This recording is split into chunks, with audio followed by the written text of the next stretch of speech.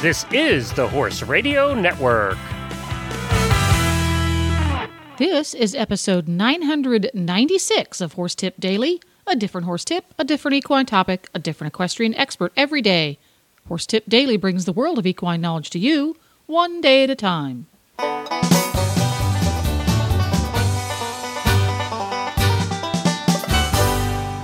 Greetings, horse people. Coach Jen here, and thanks for tuning in to Horse Tip Daily. Today's tip is an excerpt from the Dressage radio show. Co-hosts Reese Kofler-Stanfield and Philip Parks are joined by S. Judge Debby Savage, who's got some great pointers on reading the USDF rulebook and how the information found there can be very useful for riders of all levels. And we'll get right to our tip after this important shopping tip from EquestrianCollections.com. Well, once again, I'm here with Debby from Equestrian Collections, and she's got the Equestrian Collections Product of the Week. Take it away, Debby. This week I want to feature the Ovation Glitz helmet.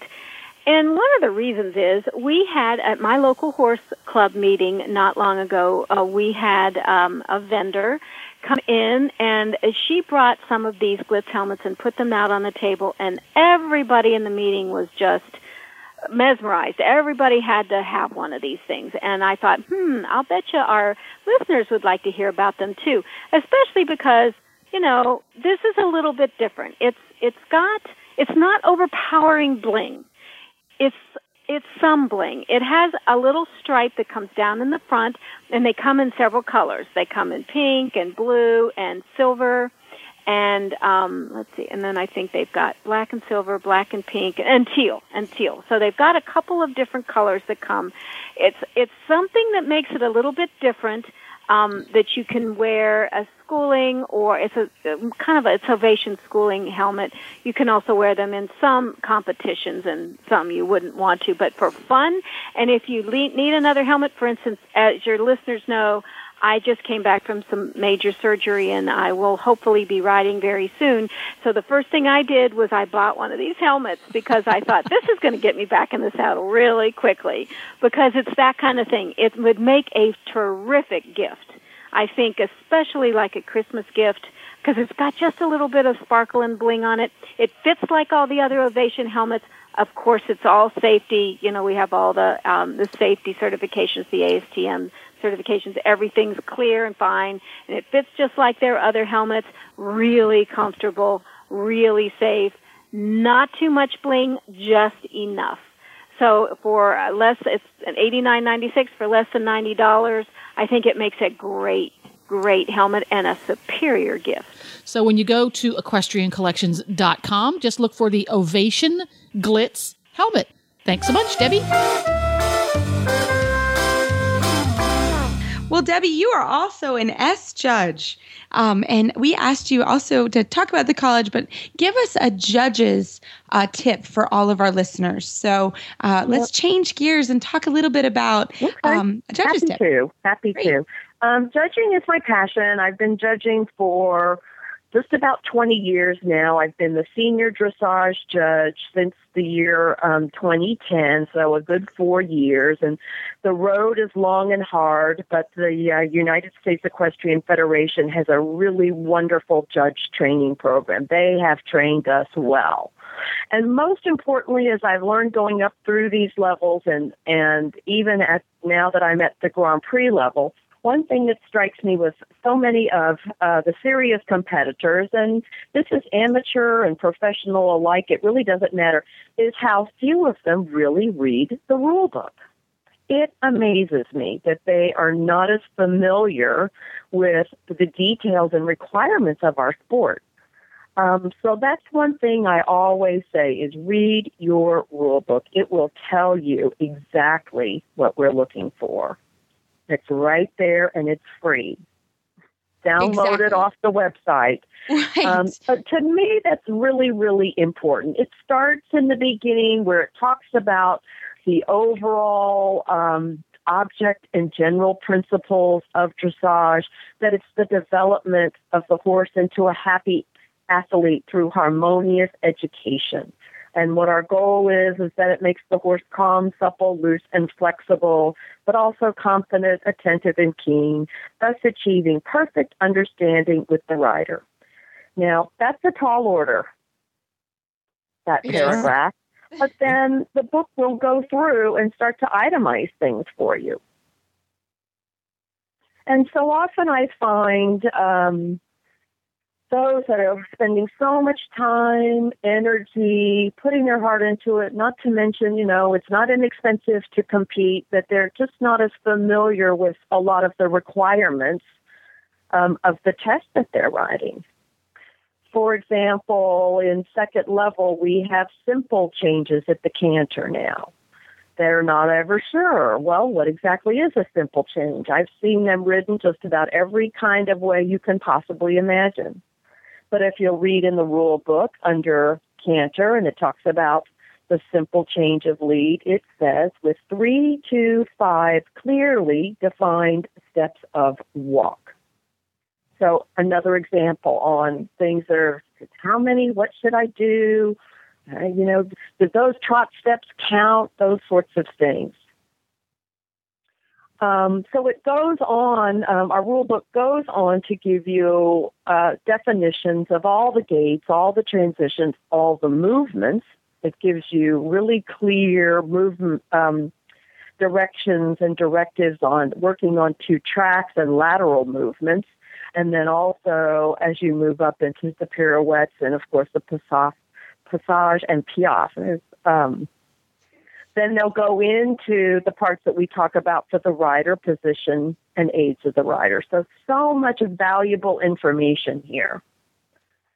Beyond that, the section that's critical for competitors to be familiar with are the tests for dressage competitions. Again, we will tell you everything you need to know about all of the different tests. Every test level has what's written as a purpose. And these purposes, training level, first level, second level, they all have a purpose. And if you go through those and you understand what the judge is looking for, what the questions are that the tests that are asking, really, I think, can help you put in a much more polished performance.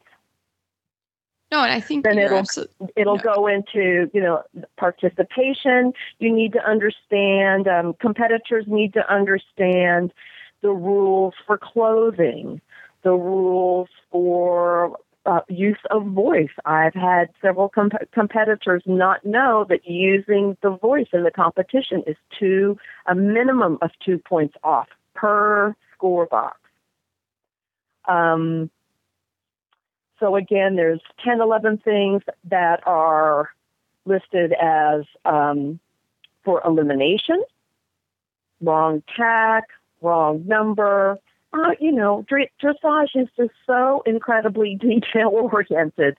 And I know it's difficult to remember all these things, but it's just so important to really be familiar with the meat of what you're doing in these programs. And then finally, of course, really having a better understanding of what the scale of the marks means. We oftentimes get a little hung up on the numbers. And I think sometimes if you think about what the numbers mean, it might make a little bit more sense. For example, that number 6 means satisfactory. That's a pretty wide range, satisfactory. Of course, for the last couple of years now, we've been using half points, and I think that helps for everyone now so that you don't have to agonize over whether it's a 6 or a 7. It can be a 6.5, and that I think has seen some of the test scores go up a bit to be able to use that 0.5. So overall, I think that would be the one thing I think competitors could do that could really help them have a better understanding of their sport and then a better performance overall. Oh, I think you're totally right. I think in trainers as well. I think I went through the L program, and I think I think everybody should do it. I personally don't like to do it. I agree 1,000%. It's so good. It is so good because you look at that and you look, why was that a 6 and not a 7, or 6.5 and not a 7, or what is an 8, or what's a 9, or what's a 10? We hope we see that in our life. Yeah. And so I think that anything you can do, I mean, at the end of the day, it's really helpful to know why the judges are giving you the scores. But I think going back, you're talking about dress. I was at a horse show a couple weeks ago, and somebody got eliminated for the wrong coat and the wrong test. And it was like, they were riding 4th level and went in with the shad belly. You can't do that. And they should know that at 4th level. You should know that, but clearly they didn't. And so you don't want to get eliminated. It's a hard enough sport to get eliminated because you're wearing the wrong coat. For something like that, exactly. But it's happened. It certainly has happened. It happens all the time. It happens all little things. Yeah, and as competitors, we're responsible. It's not nobody told me, my trainer didn't tell me. The rider is responsible. And that's why I just think it's so important to review these rules and get that perspective. Yeah. Why not? I think it's important to review them every year because I see it, because they change. As a competition organizer, we get rule changes. Every year there's rule changes, even just small things that you want to kind of review and go over. And it's a good idea as a trainer to say, have you read the rules? Do you want to talk about them a little bit, right? Do you want to talk about the directives of the test so that you've not only read it, but you understand where the scores are going to be coming from. And, I try to remember to do that, with my first year competitors, but sometimes get a little bit lax about maybe, when you have a rider moving up, you can sometimes forget the directives change, they get more complicated, and it's good to go back every single year, especially maybe not right before your first show, but, as you're coming up to your show season to say, okay, have you read the rules? Have you read the directives of your test? Have you, and to go, it's part of the preparation, and, you can never be too prepared to be going down the center line, right? A great winter project. 1,000% with that, definitely. And now, we're going to be changing the USEF test going into next year. The new test should be out, really, I think sometime in October, and they will go into effect December 1st. And I guarantee you, for the first few months, we're going to have people riding the wrong tests. Yes. And that's a good thing. I've seen it happen in top-level competition. They ride the wrong test. It happens in Grand Prix. All the time. Grand Prix all the time. Oh, yeah. But I think that's another thing. And I think this, just kind of as a final note, the USDF tests they only print the test part. They don't print the directive part and the objectives.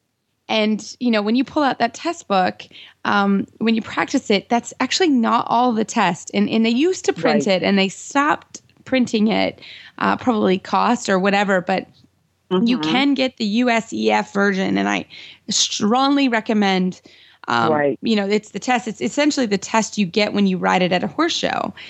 But everybody the actual needs to read it. The actual test, not just what's in the little book, which is fine, but the actual test, exactly. And that's just a huge tip. And now go through your barn, grab every single one of those test books, and throw them away because that now there's a stack. I have a stack of them, and we put them at the horse show. But they are going to be.